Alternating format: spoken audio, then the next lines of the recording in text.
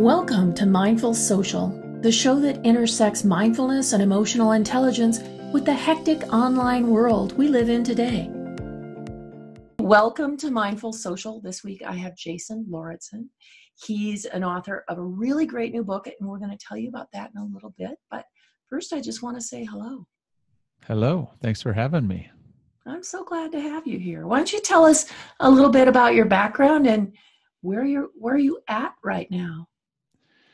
Where am I at? Well, right now, this moment, I am in my home office looking out the window at my beautiful green yard, and the sun is shining, and it's going to be really warm here today in Nebraska where I live. And so we're happy because it hasn't been like that very much. It seems like this spring we've had some cold, rainy weather. So I am in a happy place in that regard today.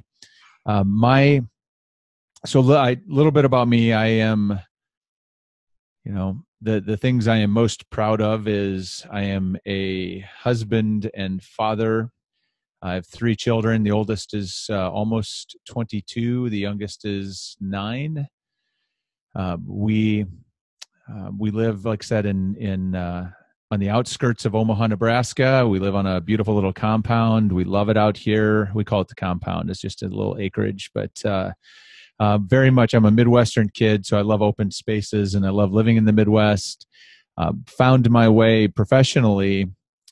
I was always kind of an activist. I was always looking for, even starting in like middle school, I was always looking, like wanting to make things better, kind of agitate the system to make things better. And that pointed me in a lot of different directions. But eventually, when I got to the world of work and realized how terribly screwed up it was, like then I'm like, this is it. This is the thing. Like I'm going to spend, I think so on some level a switch went off and it was like, I'm going to spend the rest of my life trying to fix this because this is ridiculous. So that's probably the best summary of me that I can give you to get us started. Well, that's great. I like that. And the title of the book is Unlocking High Performance. It is. Where did that come from?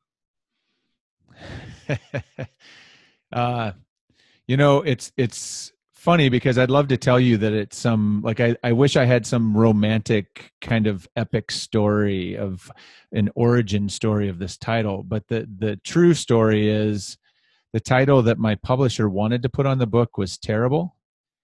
And I was like, I'm not going to write a book that has that title on it because that's a terrible title, and I would never say that. And so then we started a negotiating process, and I think I went back to him at one point with Unleashing High Performance, and they already had a book that had Unleash in the title, so they said, "How about Unlocking?"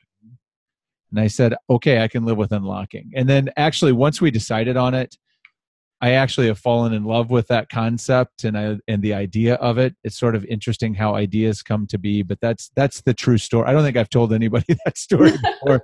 That's exactly how the title came to be. Okay. And one of the things you talk about in the book is that work is broken.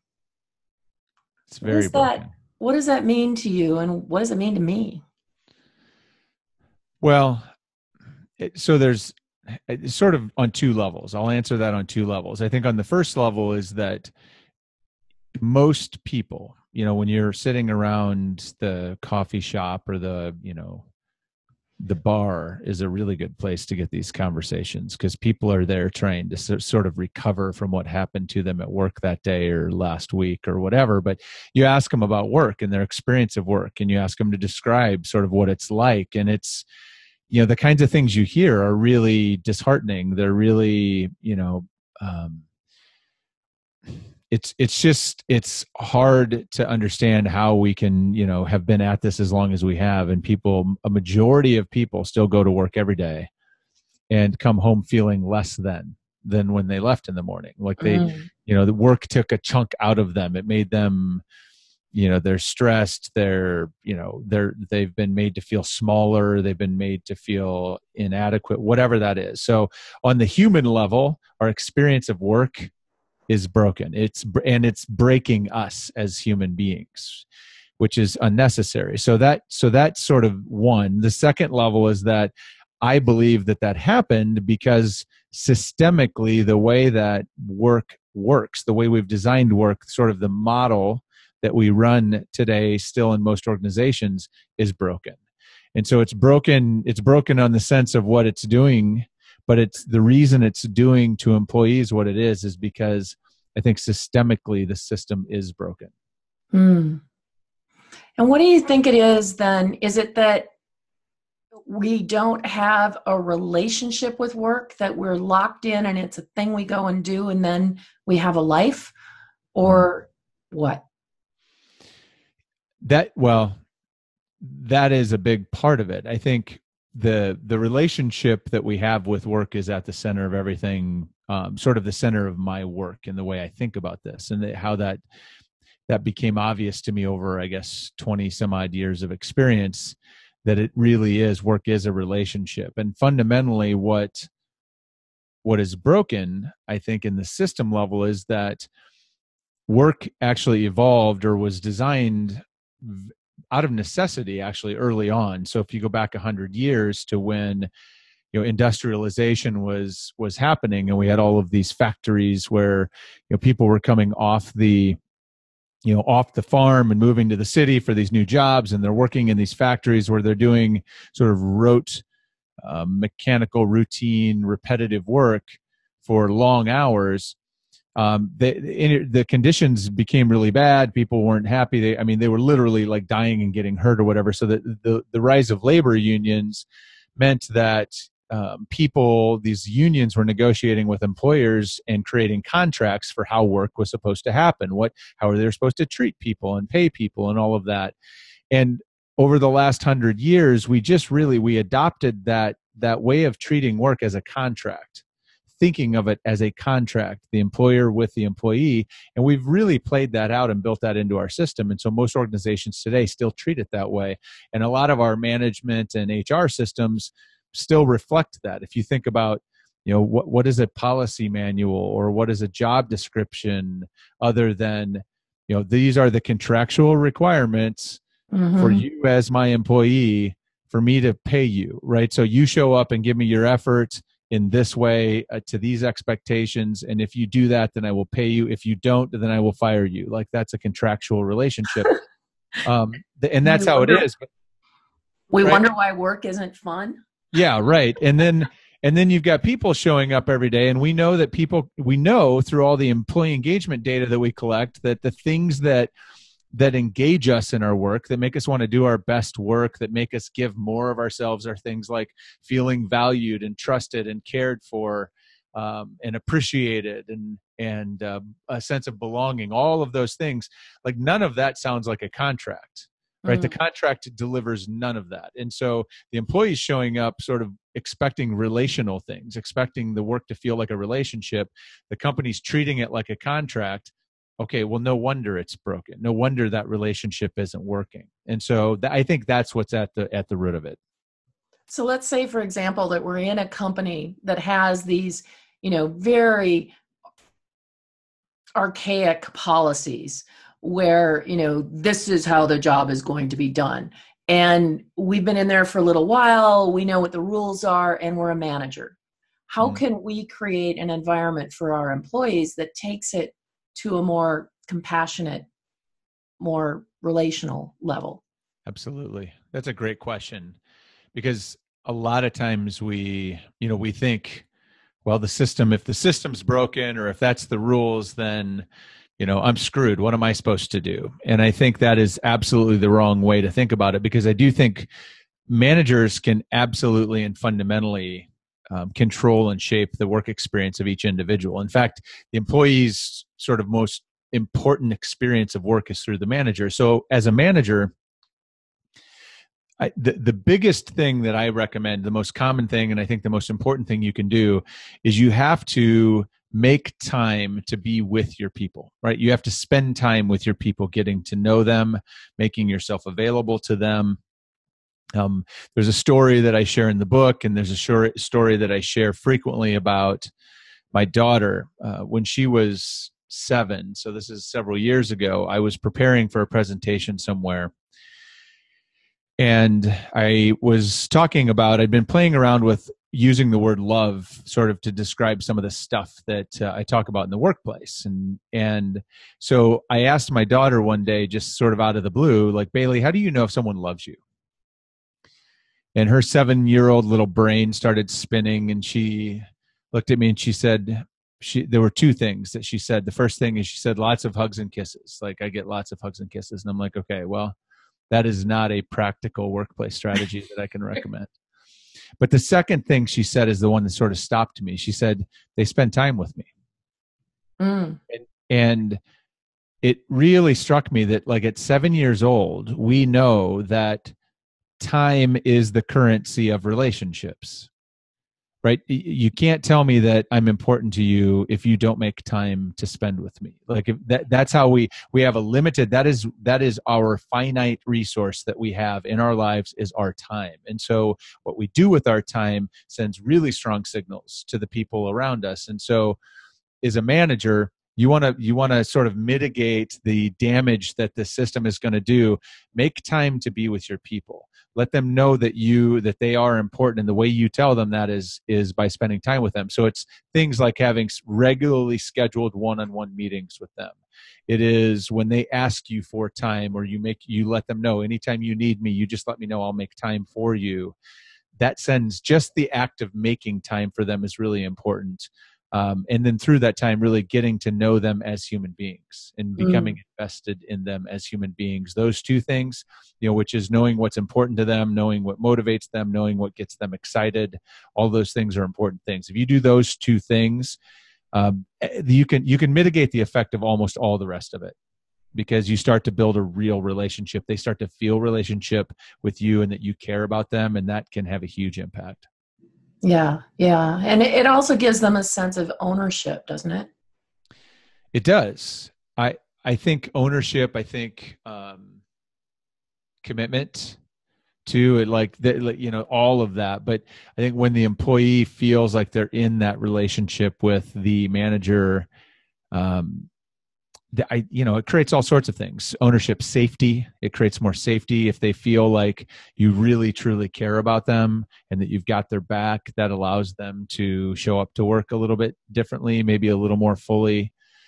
There's a lot of positive benefits to that, building that foundation of relationship. So I think that's critically important.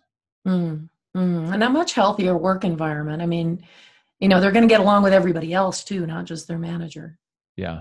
And I think as managers, we forget how big of a role we play sometimes. In fairness, it's hard to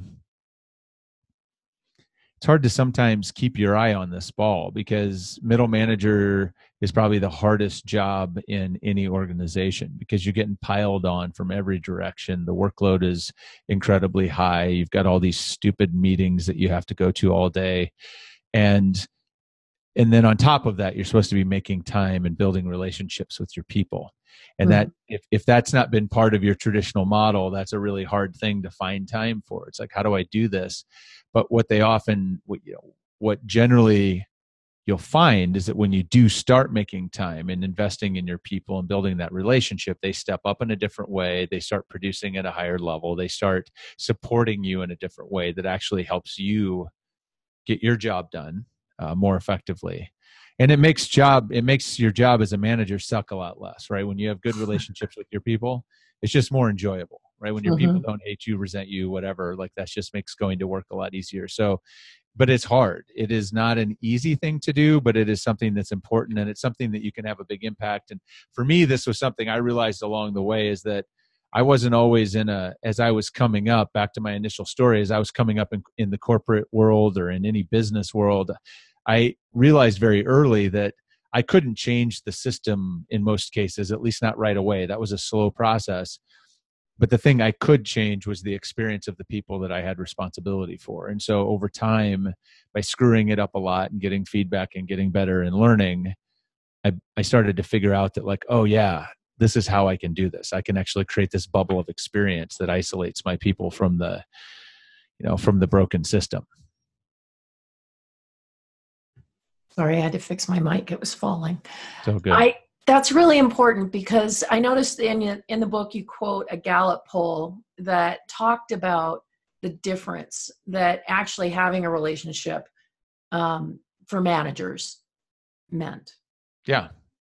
We've known this data for years and years. I mean, the bad news is that it's not, usually the focus is, it's most commonly stated as, well, we don't leave jobs, we leave managers. Yeah. So it's the negative, right? So again, we're back to beating up on the middle manager. They're already overworked and overstressed, and they're trying to carry all this load. And then, by the way, they get blamed for everything. Mm-hmm. As opposed to focusing on when middle managers are good, when they're building relationships, the middle manager's actually compensating for all the stupid, ridiculous garbage that we're doing from the HR perspective or from a leadership perspective. They're actually trying to protect their people from all this nonsense. Mm-hmm. That's another layer of heaviness, but they don't get the credit for that often, right? We just blame them when people leave. And so, but yeah, the data is there. It's pretty clear that when we can, managers at all levels, when they do their job in a way that builds relationship, fosters relationship, it has a positive impact. Mm-hmm. So how do we transmit that information beyond setting an example to upper level management to really show them that having a relationship with the team is good for everybody? Well, that's easier said. That's a hard question. Not one that can't be solved, but one that is a daunting one, I think, for most people, because influencing executives, the amount of time and energy we give to that, right, is super important. We got to get the executives to figure this out or think about this so that we can change the system. There's a few ways, I think. One of them is what I have found, and what I try to do when I'm working with a leadership group, is ask them to pause. I usually do an exercise or two where I just ask them to reflect on some questions about times in their career when, on the one hand, a time when they were really in love with their job, when everything was working, when they felt great, they felt like they were doing their very best work. And then I asked them to reflect on some questions about a time in their job when it was really bad, because we've all had those experiences.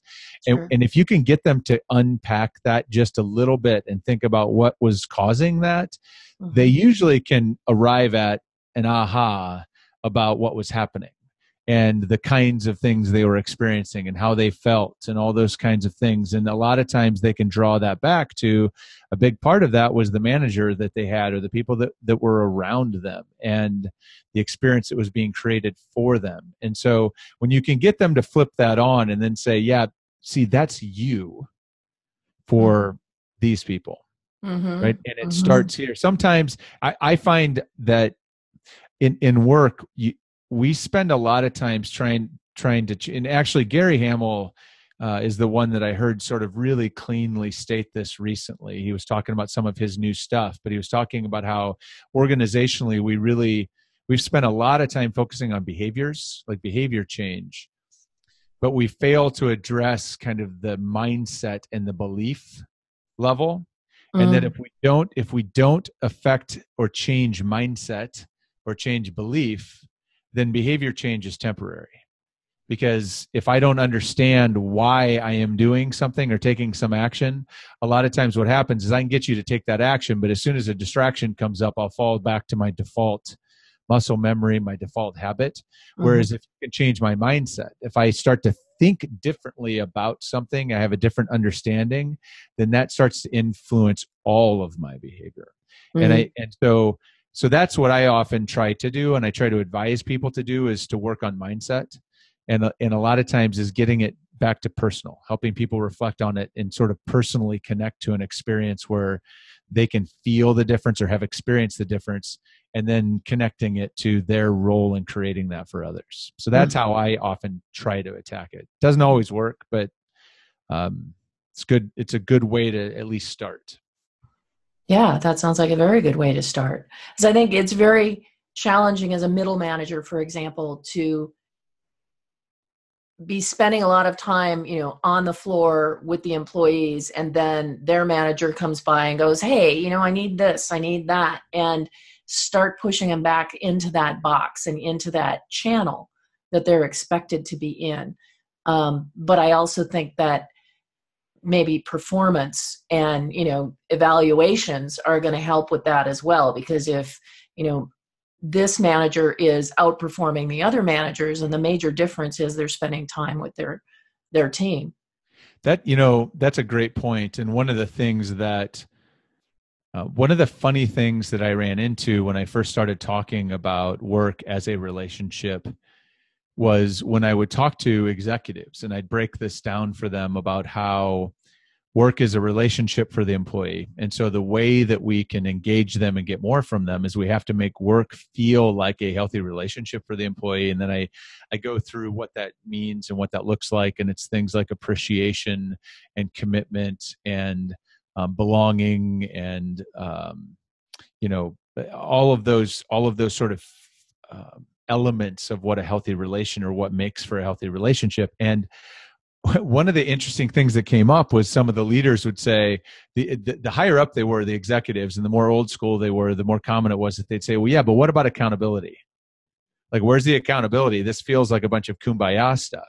Mm-hmm. And the thing that I said is like, that's a really interesting reaction, because what I have found, and my belief is that at the heart of any healthy relationship is a very pure kind of accountability, but it's a different kind of an accountability. It's in relationship, it's accountability. We choose to be accountable to this other person. We're choosing to meet your expectations and needs, and I'm committed. There's a reciprocal kind of commitment that creates this accountability.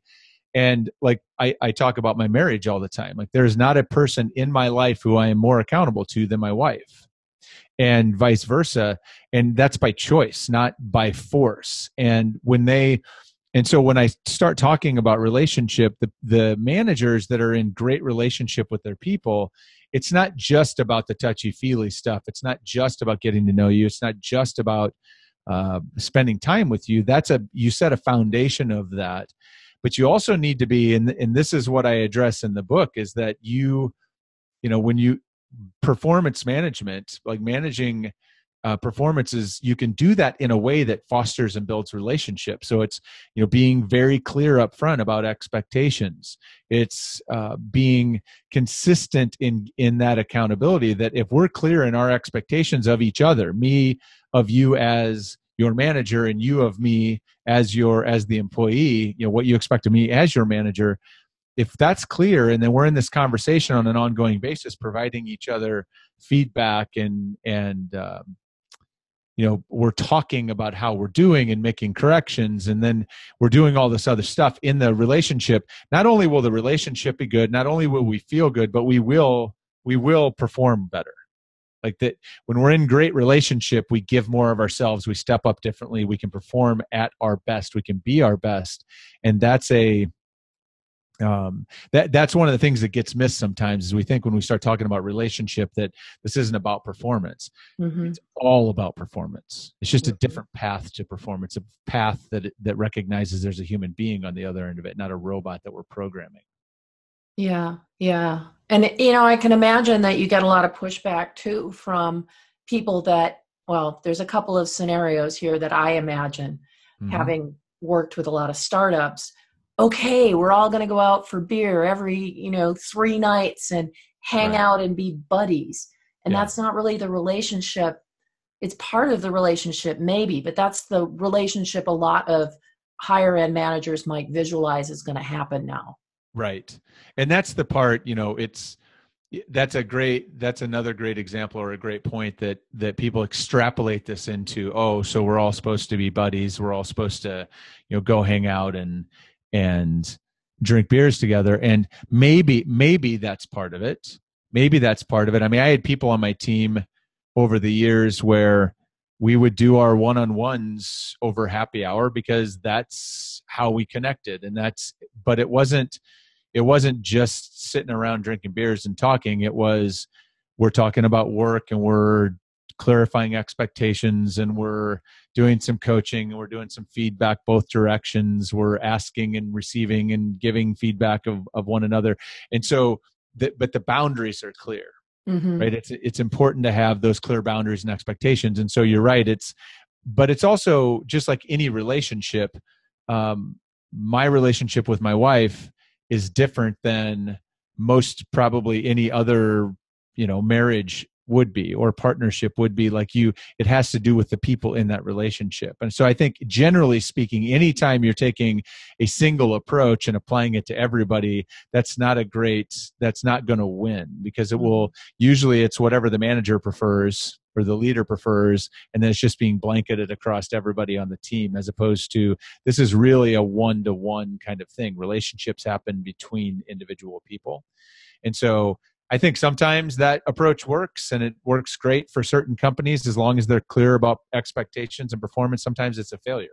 I think a lot of times I've seen it be a total failure. Yeah, absolutely. Well, because they're doing that instead of the hard work of building relationships and managing people, setting clear expectations and doing all the stuff that you should be doing to manage performance through a healthy relationship. And there really has to be some level of compassion, for on both respects, from the employee for the manager, and for the manager and the employee, to really create a solid relationship, rather than just, we play ping pong at lunch.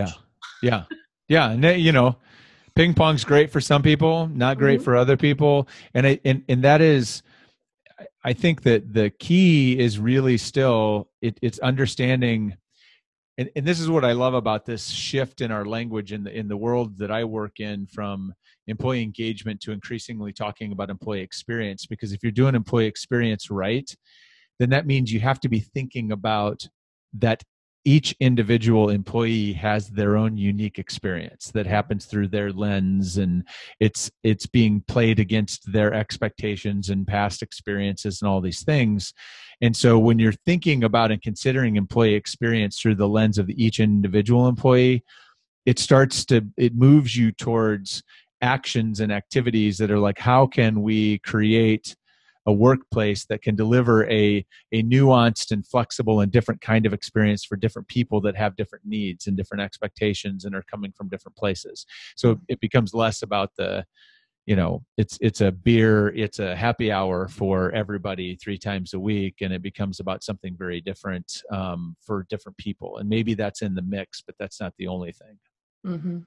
Okay, still playing devil's advocate here. Go for it. Okay.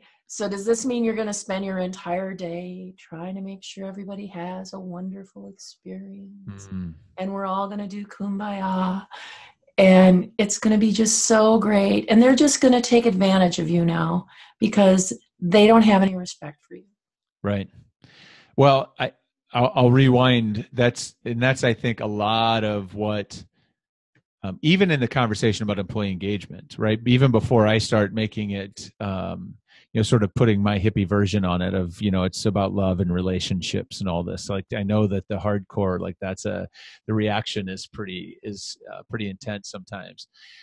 But again, the thing is, this isn't about, a healthy relationship isn't just about that, right? You're right. If all you're concerned about is, are you okay? Are you satisfied? Are you happy? At any given moment, without the rest of it, without the clarity of expectation, without the accountability, without the commitment, without the feedback processes in place, which are all part of any healthy relationship. I think about with my wife or with my kids or with my friends, like, you have to have expectations. You have to be communicating. There has to be some mutual accountability. There has to be all of that.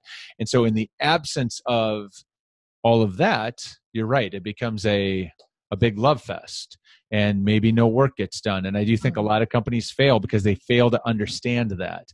Yeah. One of the things my wife, when we had young kids, that when she and I met, my stepson was 4, almost 5. And one of the things I remember her saying to me very early on is that kids crave structure, consistent structure. Like it creates a predictability in their lives. It helps take the uncertainty out of their day. And as a result, you get less freakouts. And we sort of overlook that with kids a lot of times, is we just sort of like assume like, well, they can adapt. They're kids. They don't need to know what's coming. They don't need. And so she was always pre-communicating stuff to kind of prepare our kids for what was coming. And I thought that's really interesting. And then I think about, we do the same thing to people all the time too, where, we're not building the structure that they need and crave. Sometimes we think that it's like, well, they don't want any structure. They just want to be, we assume like, well, Dan Pink says it's mastery, autonomy, and purpose. And autonomy is take out all the rules and let them do whatever they want. And it's like, that's not what autonomy means. A lot of times autonomy, to give you true autonomy, requires crystal clear communication about what's expected and how we go about it. It actually requires sometimes more clarity and structure to create true autonomy in the workplace. And so people miss, you're right, people do miss that. This isn't a touchy-feely thing. It is about emotion. It's about connection. It's about human relationships, but it's also about making sure that we're doing the right things so that relationship leads towards performance, improved performance, that people can do their best at work or perform to their capabilities. And we never really grow out of that needing structure part. I know there are people that I've worked with that really just don't deal with structure well, and some people who really can have that autonomy because they're very grounded in where they are, and they're very comfortable. And, something you talk about in the book is helping people find their why. What is their meaning and their purpose for doing what they're doing? And that's one of the jobs of a manager too, is to draw that out so that we can be more grounded in our role. Yeah, there's a couple of different ways that you can approach that. But one of the important things in connecting people to or making work feel meaningful is very much about connecting them to a sense of purpose or a sense of why.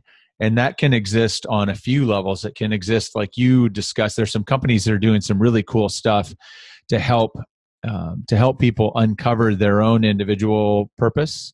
So, like, what is my purpose as an individual? And then finding ways to connect that to the work that I do. But there's also organizations that are doing some really great work on essentially talking about or clarifying and articulating the why of the work or the why of the organization, and then connecting it back to the employee, and that, like, here's why what you do helps us realize on this bigger purpose, this bigger sense of meaning. And so it can go both directions. Ideally, you want both of those things in place, where as an organization, you're helping me articulate and understand what I'm driven, how I'm driven, what my why, what my purpose is. And at the same token, you're communicating to me why our work matters, what difference it makes to our customers or our communities or whatever it is to the planet. And those two things make it feel really rich and meaningful to work here. But that's, getting to that spot can take some work. As an individual manager, I think one of the easiest things you can do is really make sure you sit down with people and have conversations with them about how and why their work contributes, right? Even just to the value chain of the organization. Like, here's how we create value. I want to make sure you understand how what you do on a day-to-day basis may not seem that important, but if you don't do this, then it creates this impact, or when you do a great job, it has this effect. And then that does these three things, which ultimately helps us accomplish this overall mission. So even at a very simple level as a manager, making sure people have line of sight into how their day-to-day tasks, work, deliverables, whatever it is, are contributing to something larger than themselves is a great place to start. Yeah, because a lot of times I've seen managers, and I know as a manager myself, I've assumed that somebody knows already. Right. Oh, you must know what you're doing and how important you are to the company.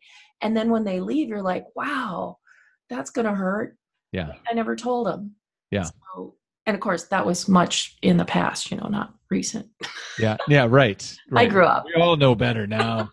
Everybody knows better now. Right. Well, and that connects back to something that you it's another piece that I talk quite a bit about in the book, and I often talk about with managers, is how universally bad we are at expressing appreciation.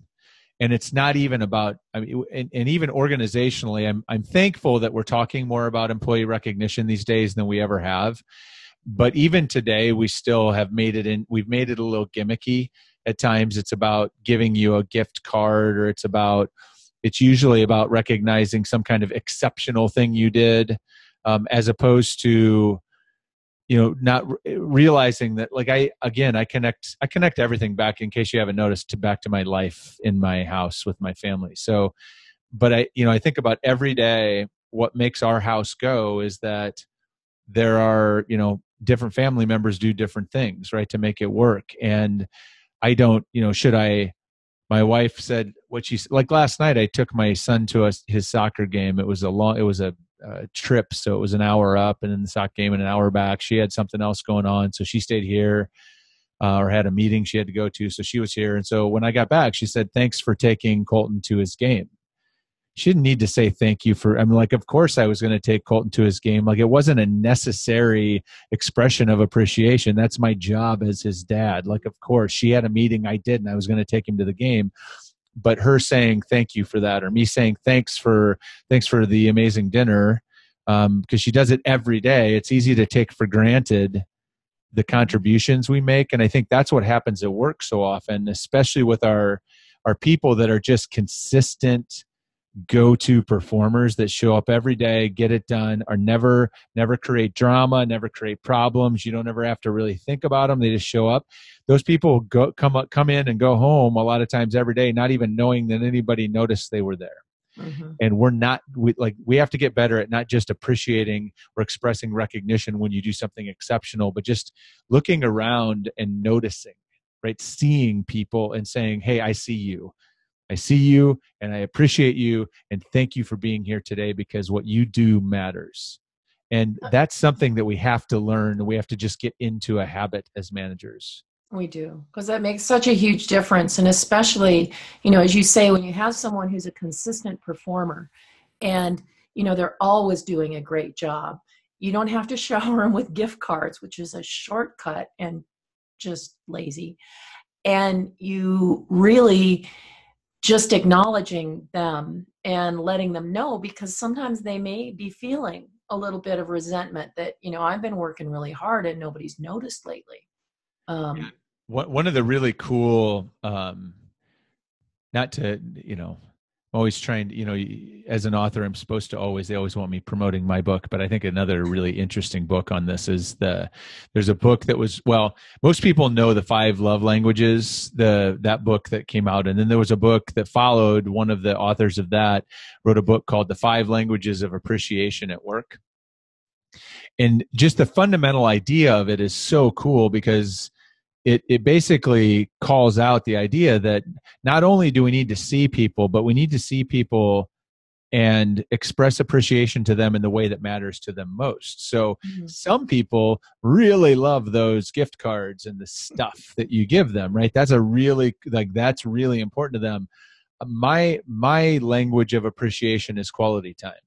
And so, I needed my manager to spend, my one-on-ones were always super long because I had a lot to talk about. And that was what was most meaningful to me, was time.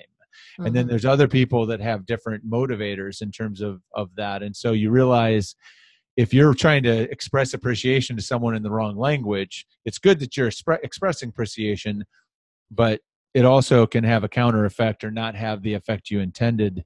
And so that's why this is all complicated. So as a manager, one of the things that I think talk a little bit about this, but one of the things I recommend is asking people. And I actually originally heard this or read this in the How Full Is Your Bucket book that was written 20 years ago, another Gallup book, that they have a recognition interview where you just ask people things like, what's the best recognition you've ever gotten? Or how do you prefer to be recognized? Just having that conversation with people, so they'll tell you, don't make a big deal out of it. Just send me a note. Or whatever. Like when you have that conversation that allows, that can amp up, like whenever you do want to express appreciation, you do it in a way that has the biggest impact. And again, it's about listening. Yeah. Asking a question and actually listening to the answer. It's funny.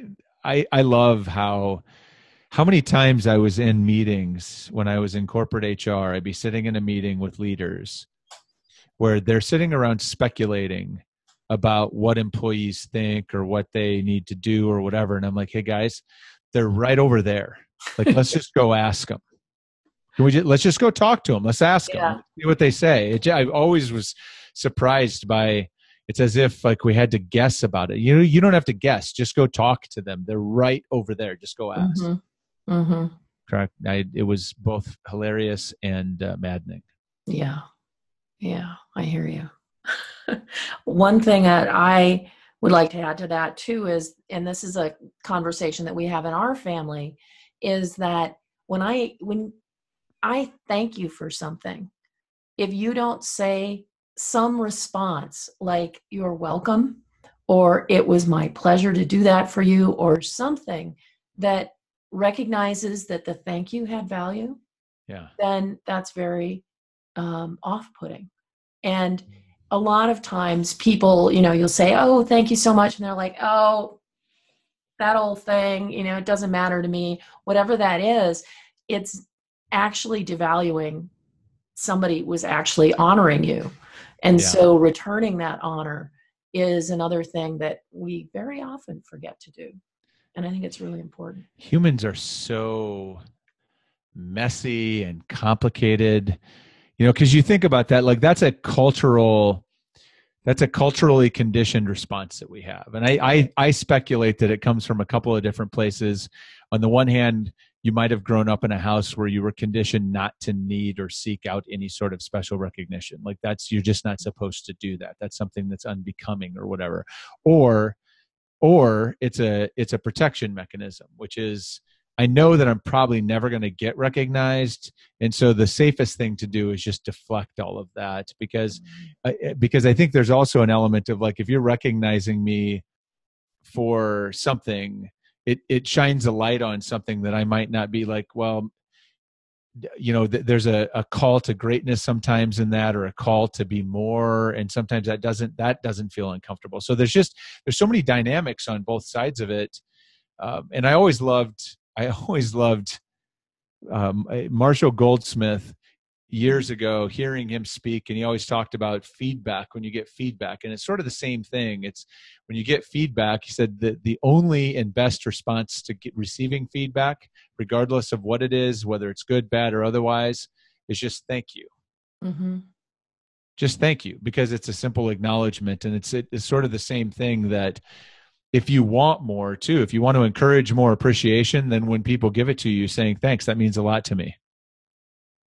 That's it. Just and that, because then that's like, you're like, oh, good. Well, then I'm going to keep doing that. So it's a good way to condition your manager. If you're an employee and you want your manager to give you more appreciation, when you get any sort of appreciation, making sure they know how much that meant is a really good way to maybe get more in the future. Everybody write that down. Right there. Manage the manager. Yeah. Well, this has been a really, really good chat. And I really enjoyed the book. I think that it's, as I said, very timely, and people really need this. So how are they going to get it, and how can they find you? Well, it should be available almost any place you go to buy your books. Obviously, Amazon's a really easy place to find my book. It's just Unlocking High Performance. You'll find your way to that. Something really exciting is we just found out that just actually yesterday, I think I finally found out from my publisher that the audiobook version is available. So if people want to listen to their books, because I know there's a lot of people that do that, you can do that as well. And that's available on Amazon and Apple Books and Google Play and any place else you get it. So that's where you can find that. If you want to find me, all you need to do is Google me. You'll come up with a lot of ways to find me, as long as you can spell my name correctly. You'll be able to find me. Or you can email me directly, jason@jasonlortzen.com. My website is jasonlortzen.com. Lots of ways to find me. Social media, reach out. I love connecting to people. Great. And I'll put those all in the blog post as well, so people can find them. Cool. And, Thanks, Janet. I really appreciate your time today. Thank you. Thanks for having me. I enjoyed this. It was fun.